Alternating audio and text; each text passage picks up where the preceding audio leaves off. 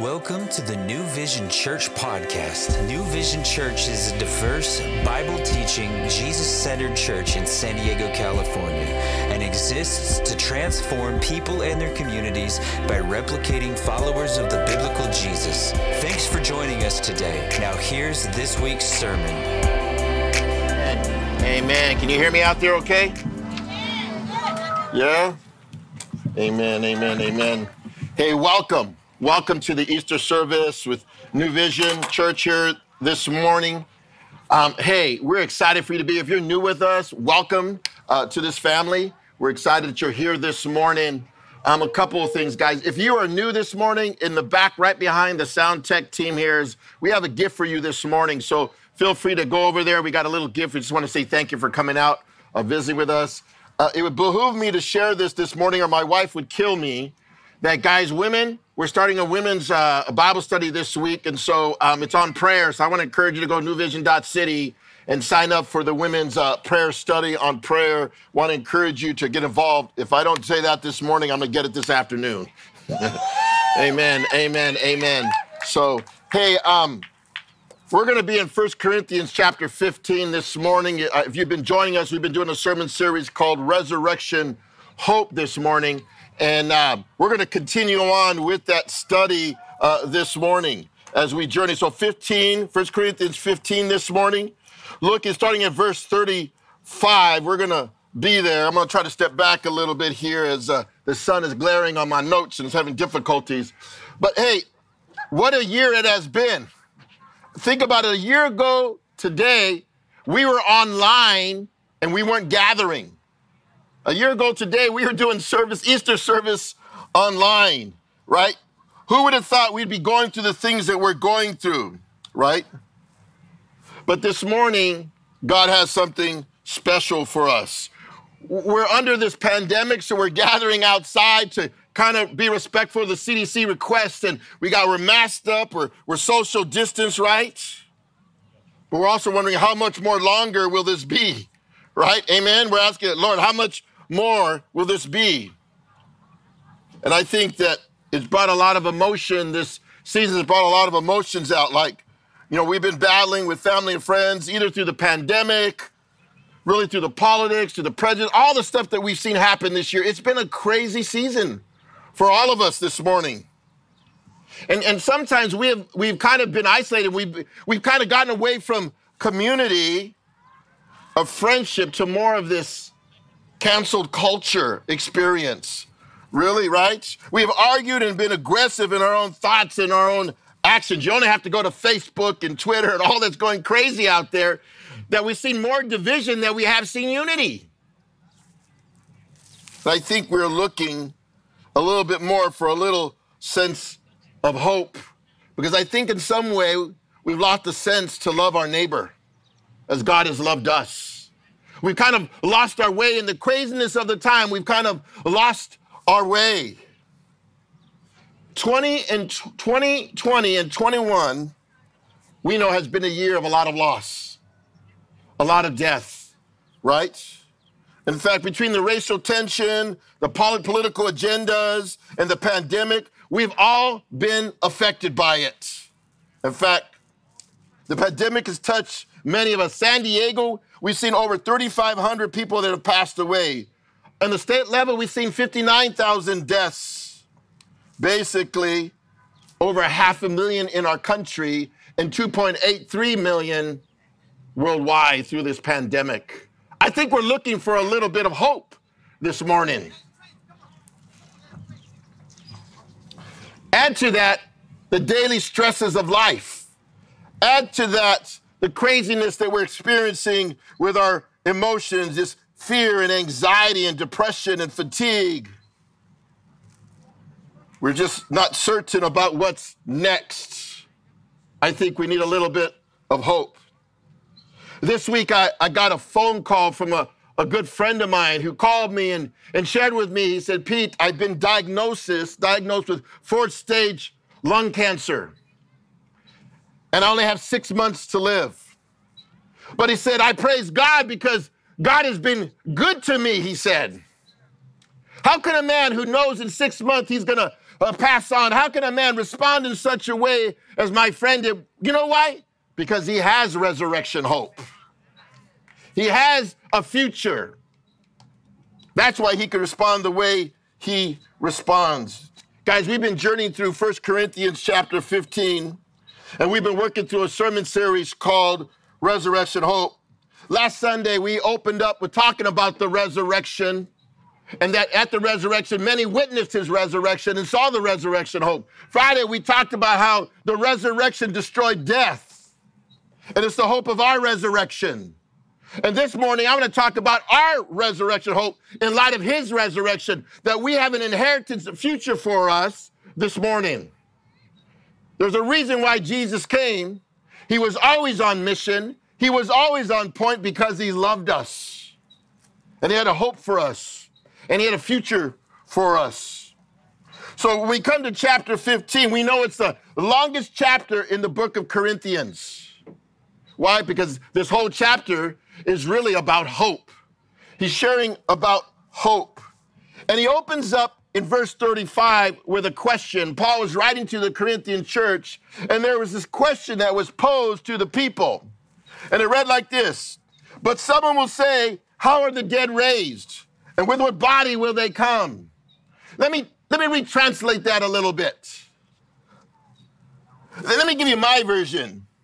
It says this: what will happen when you die, and what will you look like? That's the question that's being posed. And Paul the Apostle, who's the writer of this book, is writing to the church saying, let me break it down because I don't want to leave you in the dark. I want to give you some hope. I want to give you a hope for a future, because if you look at all that we've been going through, look at all that's been happening, guys, it seems like we have no hope. And then people are fearful of death. Sometimes we run more to the vaccine than we run to Jesus, because we have more hope in the vaccine than we do in Jesus, because we're so fearful of what is to come. But let me tell you something this morning. We have hope in the resurrected Jesus. Now, with this question, there are a lot of views and opinions, from annihilation to reincarnation, but the believer believes in the resurrection. And we believe in our resurrection. You see, in the resurrection story, what appears to be a setback was a setup, because the comeback is always stronger than the setback. And so we're going to look at that this morning. We're going to look at the hope of our resurrection. Let's pray. Father Heaven, we thank you, Lord, for this morning. We thank you for your love and your blessings and your goodness and your mercy and your grace. In Jesus' name, I pray, amen. We're going to look at three things this morning.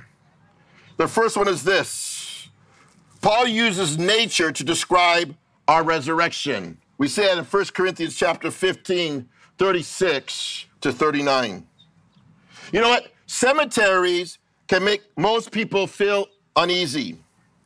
They remind us of the details and the loss of loved ones. But do not be afraid. Do not be fearful, because this is not our final resting place. It's not. We say that, you know what, I've laid them to rest. Yes, in faith we've been laid to rest, but in the future there is a resurrection. It's only a temporary rest. Though for the believer, the body rests, but the soul goes to be with Jesus, because the Bible says we're absent in the body, but we're present in the Lord in 2 Corinthians chapter 5. That there's a hope of our resurrection. And so we have to understand this morning. Death precedes life. Death precedes life. You see that in verse 36. Foolish one, what you sow is not made alive unless it dies. We see that in verse 36. Foolish one, it says, it opens up foolish one. We know we just celebrated April Fools, did we not? The Bible says that a fool says there is no God. Without a faith in God, we won't believe in the resurrection. Without a trust in God, we don't believe there is a future. And so he's beginning to address the issue of the thinking of that day. He says here, foolish ones, right? Foolishness means without reason or without intelligence. Paul will address the resurrection issues here. He's going to address the issues of the resurrection. Paul was responding to the foolishness of the day because the foolishness of the day, they didn't believe in the bodily resurrection. In fact, they thought the cross was foolishness. To the world, the cross is foolishness. They thought the resurrection was foolishness because how can a body resurrect? In that day, in that culture, they believed a thing called dualism. Dualism was the fact that the body was evil, but the spirit was good. So the spirit could go be with God. How can the body be with God if it was evil? That was the thinking. And Paul was saying, I'm going to address some things in a reasonable manner. I'm going to address the foolishness of your thinking because don't be foolish with the fact that God can provide a resurrection. In fact, when Paul was addressing King Agrippa, dealing with the resurrection, who was an expert of the Jewish law and the Jewish culture, he said this, "What does it seem incredible to any of you that God can raise the dead?" Acts 26:8. Why is this such a crazy thought that God, you could resurrect, cannot resurrect us? Why would we have trouble with that? Then he goes on to proceed to break it down for us, how that is and what that means. He says one must die before he resurrects. He says here, he talks about a seed being sown, right? What you sow, what you deposit must die before it grows. We know that when we plant seeds, to do plants, we plant seeds, right? That seed must die and decompose. It must cease to exist as a seed before it can become a life as a plant. Death is the process of life. What Satan meant for evil, God turned to good. When Jesus was crucified, he died. His body was like a seed. It was planted in a tomb, but he resurrected with a new body. There had to be an end of the old for there to be a new to come. Thus, the resurrection. But as Paul continues on with this thought in verse 37, he says, what appears is different that is planted. It says this, and what you sow, you do not sow that the body shall be but mere grain or perhaps wheat or some other grain. What is he saying? He's saying this, what is planted, what is put in the ground, what is sold is different than what is produced. He talked about grain or kernel, wheat or other grain. It's small, but what will go in will come out differently. Think about Peter, James, and John. They went up to a mountain and they saw Jesus transfigured. That experience on a mountain was with Jesus when he showed him his resurrected body. It was a foreshadow of what was to come, and those only three saw it. But after the resurrection, he appeared before the disciples in a resurrected body, and yet he was human, and yet he was spiritual because he ate with them, he broke bread with them, and yet he walked through walls. See, in Jesus' new body, Jesus' body was not limited to time, space, or material substance, but what came out of the grave was different from what was placed in the grave. In fact, when Thomas, the disciple Thomas, didn't believe in Jesus, he was called Doubting Thomas. He says, I won't believe until I see him. And Jesus appeared to Thomas and showed him his wounds and showed him where he had died. And he said, Thomas, blessed are those who believe that haven't seen, but you believe because you have seen. Jesus was all human, and yet he was still God. Jesus had a human body, is a scene of what was to come, a new resurrected body. It was a picture of what was to come. But we know this, there will be some similarities. Look at verse 38.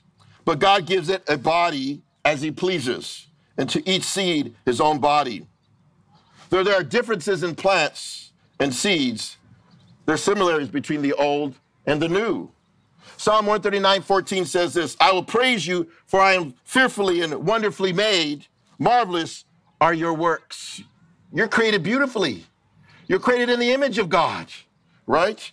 We are beautiful people created in God's image, and in the garden, he gave us a blueprint of that creation.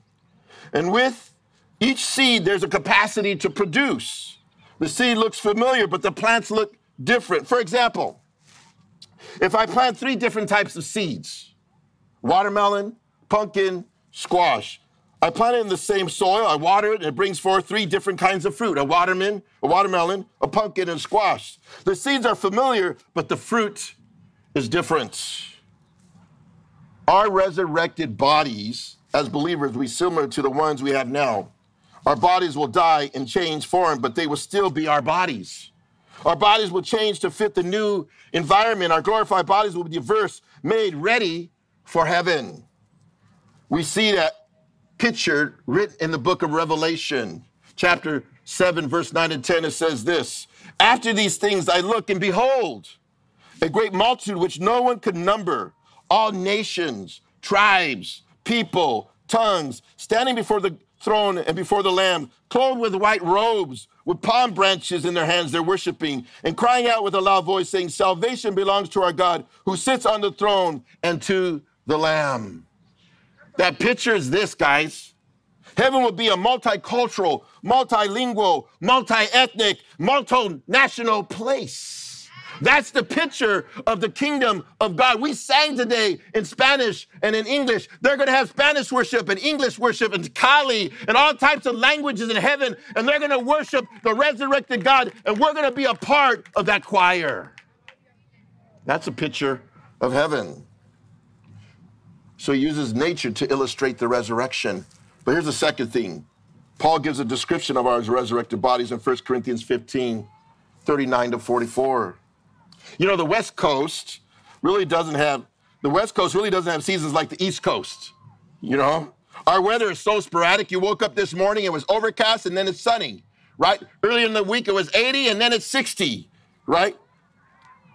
But we have to understand, so many of our bushes all look the same here on the West Coast. But when it rains, something supernatural, those dead plants, they come alive and they sprout flowers that have been dormant for so long.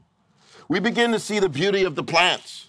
That will happen at the resurrection. These new bodies will come alive, and we will see the beauty of the glory of the new body. It will be beautiful. And Paul will give more details about the beauty of our resurrected body in verses 39 through 41. Look at this. Every creation has its own form. 39 to 41 says this: "All flesh is not of the same flesh, but there is one kind of flesh of men, and another flesh of animals, another flesh and another birds. There's also the celestial bodies and the terrestrial bodies. The glory of the celestial is one, and the glory of the terrestrial is another. There's the glory of the sun, another glory of the moon, another glory of the stars. For one star differs from another star in glory." In verse 39, it illustrates the diversity. Look around you. You see the different shapes and sizes of people. For the most part, we have arms and legs and eyes and noses. The diversity in look, but yet we're similar in form. Yet there's also distinction between the flesh of men and the flesh of animals. In fact, in Genesis chapter 1, on the third day, God created all living things. And after each creation, he said it was according to its kind. Animals created animals. Fish created fish. Birds created birds. But birds didn't create fish. And animals didn't create birds. And monkeys didn't create man. Why? Because it was not according to its kind. In creation, God was a creative God. He was a creative God. So when you get to 40 to 41, he speaks of the glory of each of the bodies, about the glory of the creation. Guys, we have physical bodies. We call that the terrestrial. And that physical body is glorious. And we also will have spiritual bodies. We call that the celestial. The physical and the spiritual are different in capacities. In fact, the physical body can't live in space or underwater like the fish or the moon and sun or the stars. It has limited capacity. But the spiritual has the external existence beyond the physical, and it's greater in capacity and ability. But just like the sky reveals their glory, like the beauty of the sun and the moon and the stars, our heavenly bodies are different than our earthly bodies. But our bodies are different from each other, just as the sun and the moon and the stars. Yet each of these are in the same realm. In the heavenly realm, there will be diversity. God's character has never changed. His creative in the physical as well as in the spiritual. Though the fish is limited to the water and the beast to the land and the sun, moon, stars to the sky, and the natural man has a limited ability, in heaven anything is possible for the resurrected body, for the celestial is greater than the terrestrial. And so what Paul goes on to do is he begins to contrast the natural body with the spiritual body. Look at verses 42 to 44.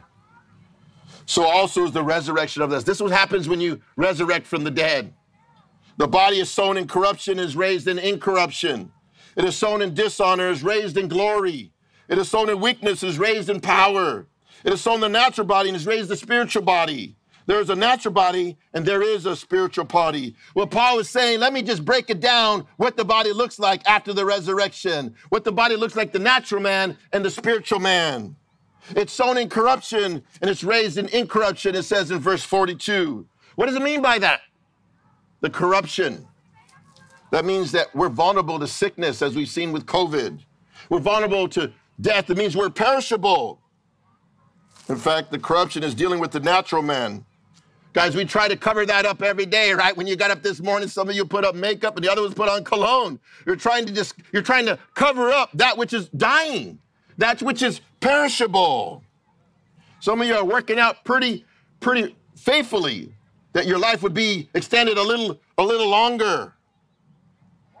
But we have to deal with the inevitable, which is death, right? It has been affected by the sin virus that breeds death. That's the corruption. But when we resurrect with the new body, it's incorruption. It's imperishable. This new body is indestructible.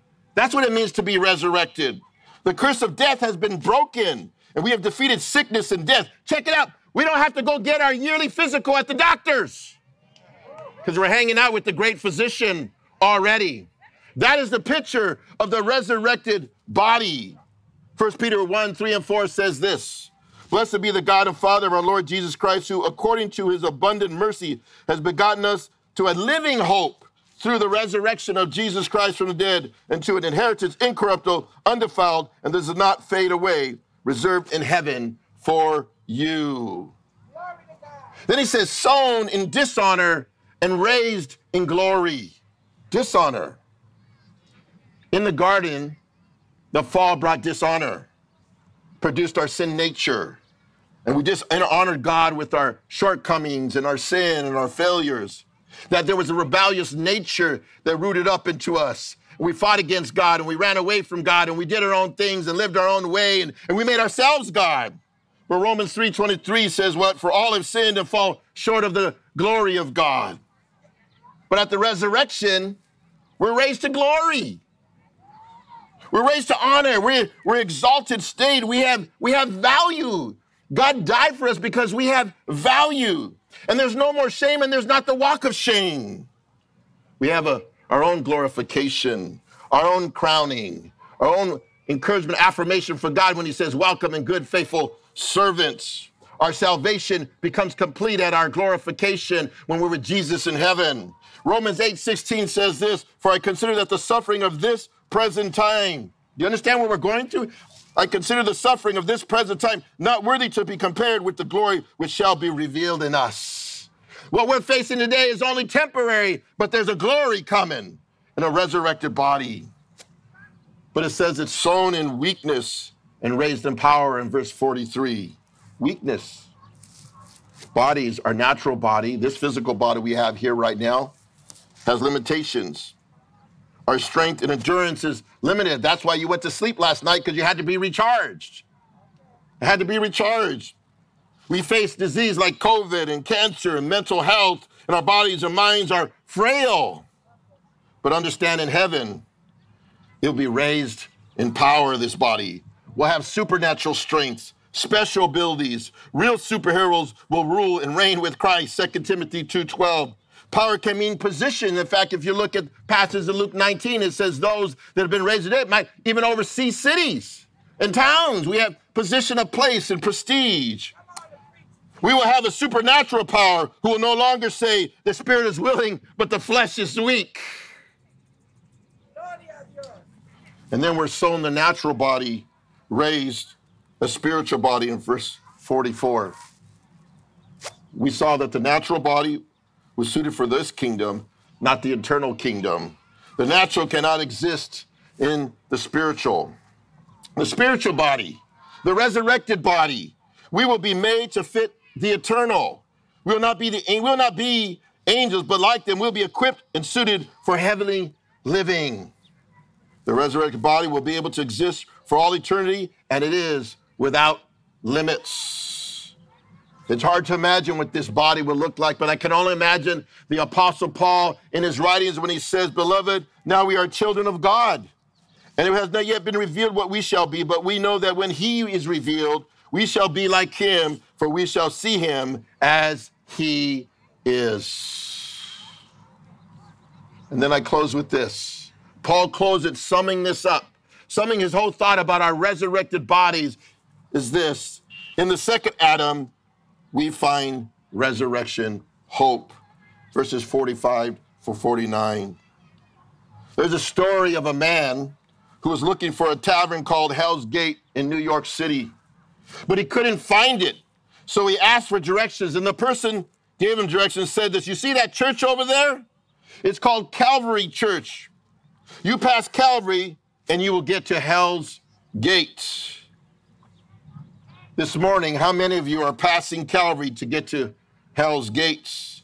Jesus said in his sermon on the Sermon on the Mount, he said, "You can enter God's kingdom only through a narrow gate. The highway to hell is broad, and his gate is wide for many who choose that way.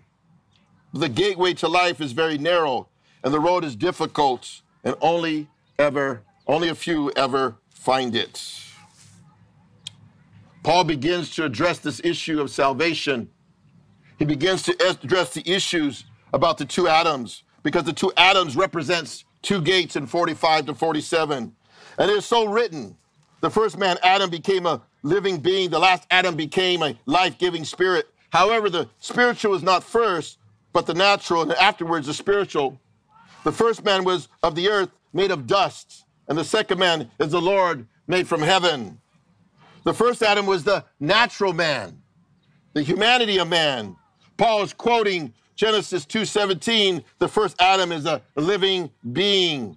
First Adam was created by God from the dust of the earth, and God called it good. He said that was very good. And it breathed life into his nostrils, and he became a living being. In fact, the word Adam in the Hebrew means humanity, and in the Greek means dirt. He is the father of all. He is the father of all humanity, and he was born of natural birth. So if he was born the natural through the dirt, we are created in the image of God before the fall, but after the fall, we are born in the image of the first Adam. The natural man is the fallen man. Adam sinned in the garden, and all humanity is sinned by stain. It is here mankind needs hope. But the second Adam, that's our hope. The second Adam is the spiritual man. The second Adam is Jesus, who made from heaven, born of a virgin, and he became the God-man. Christ came to redeem man from the broken state, to be the life-giving spirit. He came to defeat death and bring life, and it was through the cross. For Romans 5:19 says, "For as one man's disobedience, many were made sinners, so also by one man's obedience, many were made righteous." So there's an order to things, is what Paul's saying. There's an order from the natural to the spiritual, because the natural came before the spiritual. But to receive this resurrection hope, we need to be born in the Spirit. That's what it means to be born again, or from the natural cannot inherit the spiritual. God rejected the natural for the spiritual. God rejected Cain over Abel. He rejected Ishmael over Isaac. And he rejected Esau over Jacob. Each of those, one represented the natural, one represented the spiritual. One represents all that is natural and other spiritual. So where does that leave me, and where does that leave us this morning? This morning we are to place our hope in the second Adam. We are to place our hope in the second Adam. Look at 48 and 49. As was the man of dust, so also are those who are made of the dust. And as in the heavenly man, so also are those who are heavenly. And as we have borne the image of the man of dust, we shall also bear the image of the heavenly man. What does it mean? We are born in the image of the man of dust. That's how we started. Our fate is ash to ash, dust to dust. Now it's time to bear the image of the heavenly man. In the first Adam, we have inherited the natural body. And through the second Adam, we will inherit the spiritual body at the resurrection. So our faith must be placed in the second Adam. So as I close this morning, Paul has skillfully broken down the hope of our resurrection. He used nature to describe our resurrection. Paul gives a description of our resurrection bodies. And now he's challenging us to put our hope in the second Adam to receive this resurrected body. So we come this morning. Life is about choices. It's about choices. And the question I pose to you this morning is, do you want the promised hope of this resurrection? But to receive it, one must be born of the Spirit. And that only happens by putting your trust and faith in Jesus, by putting your trust in the gospel, the good news that Jesus loves you, that he died for your sins and your shortcomings, and he was buried and rose again for the forgiveness of sins and will return again. But let me tell you something this morning. He doesn't force his love on you. He gives you a choice to receive it by faith. You're not a recipient of heaven because you do good works. You're a recipient of heaven because you put your trust in Jesus and his good work.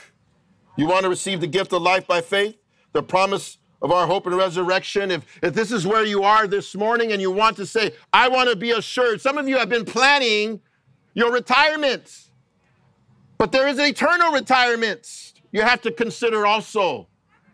And so this morning, you're at the crossroads this morning as I'm going to offer you an opportunity to receive the greatest gift that you could ever have. To be assured that your body will be resurrected with Jesus because his resurrection is the hope of our resurrection. Hallelujah. And so this morning, as you stand before family and friends, and this will be the easiest place to stand, not the hardest place, because I know we've been praying for you and we've been asking that God to bring whoever he needs to bring, that they would hear the love of God and the gospel of God. If this morning you want to be assured of that resurrection hope, I want you to have some courage this morning, because it takes courage to walk with God. And if this is a place that God's speaking to your heart, I just want you to stand up this morning so I can pray with you this morning. Is there anybody here that just says, I want that resurrection hope? I see you. Anybody else? I see you. Anybody else? Anybody else that needs to say, yes, I want that. I want this resurrection hope. You're with me this morning. I just want you to pray this with me. Just repeat after me. Dear Heavenly Father, thank you that you love me so much, that you sent your son to die in my place, that I asked for the forgiveness of my sin and receive your son as my Lord and Savior. Fill me with your Holy Spirit power to believe and follow you. Help me to love you and others as you have commanded. Help me to grow in my faith as I walk with you. I pray this thing believing in Jesus' name. If maybe you made that decision here, whether you stood or maybe in your own heart this morning, I just want to challenge you as the worship team is coming forward and we're going to be closing off, that this is the day that the Lord has made. Let us rejoice and be glad in it. For this is the crossroads. I got a message yesterday from a friend of mine whose brother had just passed away unexpectedly from a heart attack. And she was asking me if I could do his service. But it was unexpected. We don't know the number of our days. And so my challenge, if you've not made that commitment, God is telling you, talk to one of the pastors after the service. Come see me. Come see the pastors. We're willing to pray with you, because I know there's been a battle in the hearts of the men and the women in this place, because there's an enemy that doesn't want you to have that resurrected life. For those that said yes, welcome to the kingdom. Welcome to the eternal kingdom. But this is not the end. This is only the beginning. We're to grow. We're to walk. We're to learn. You're babes in Christ, but we're to mature in Christ, and we're to grow in Christ. So I want to encourage you to get connected up with our ministry so we can train you and equip you in what it means to walk with Jesus. So I want to pray as we close out, and we close in our last song this morning, that we're celebrating his resurrection, and he's given us a resurrection hope this morning. Let's pray. Father, in the name of Jesus, we thank you, Lord, for your goodness. and your mercy and your grace, Lord. We thank you for how you've spoken through your word and the hope you give through your word. Father, you have prayed, sanctify them with your truth, for your word is truth. And I pray your people have been washed and sanctified this morning, that they find a little bit of hope today. And that hope is only in Jesus. It's not in government. It's not in politics. It's not in all that we see today. It's only found in Jesus. It's only found in you. For you're going to get, all this is going to pass away. You're going to set up a new kingdom. And you're going to rule and reign in that new kingdom. And we're going to serve this king because we love this king.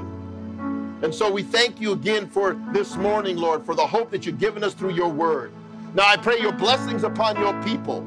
Just bless them and strengthen them, Lord. Keep them safe in their comings and their goings, Lord.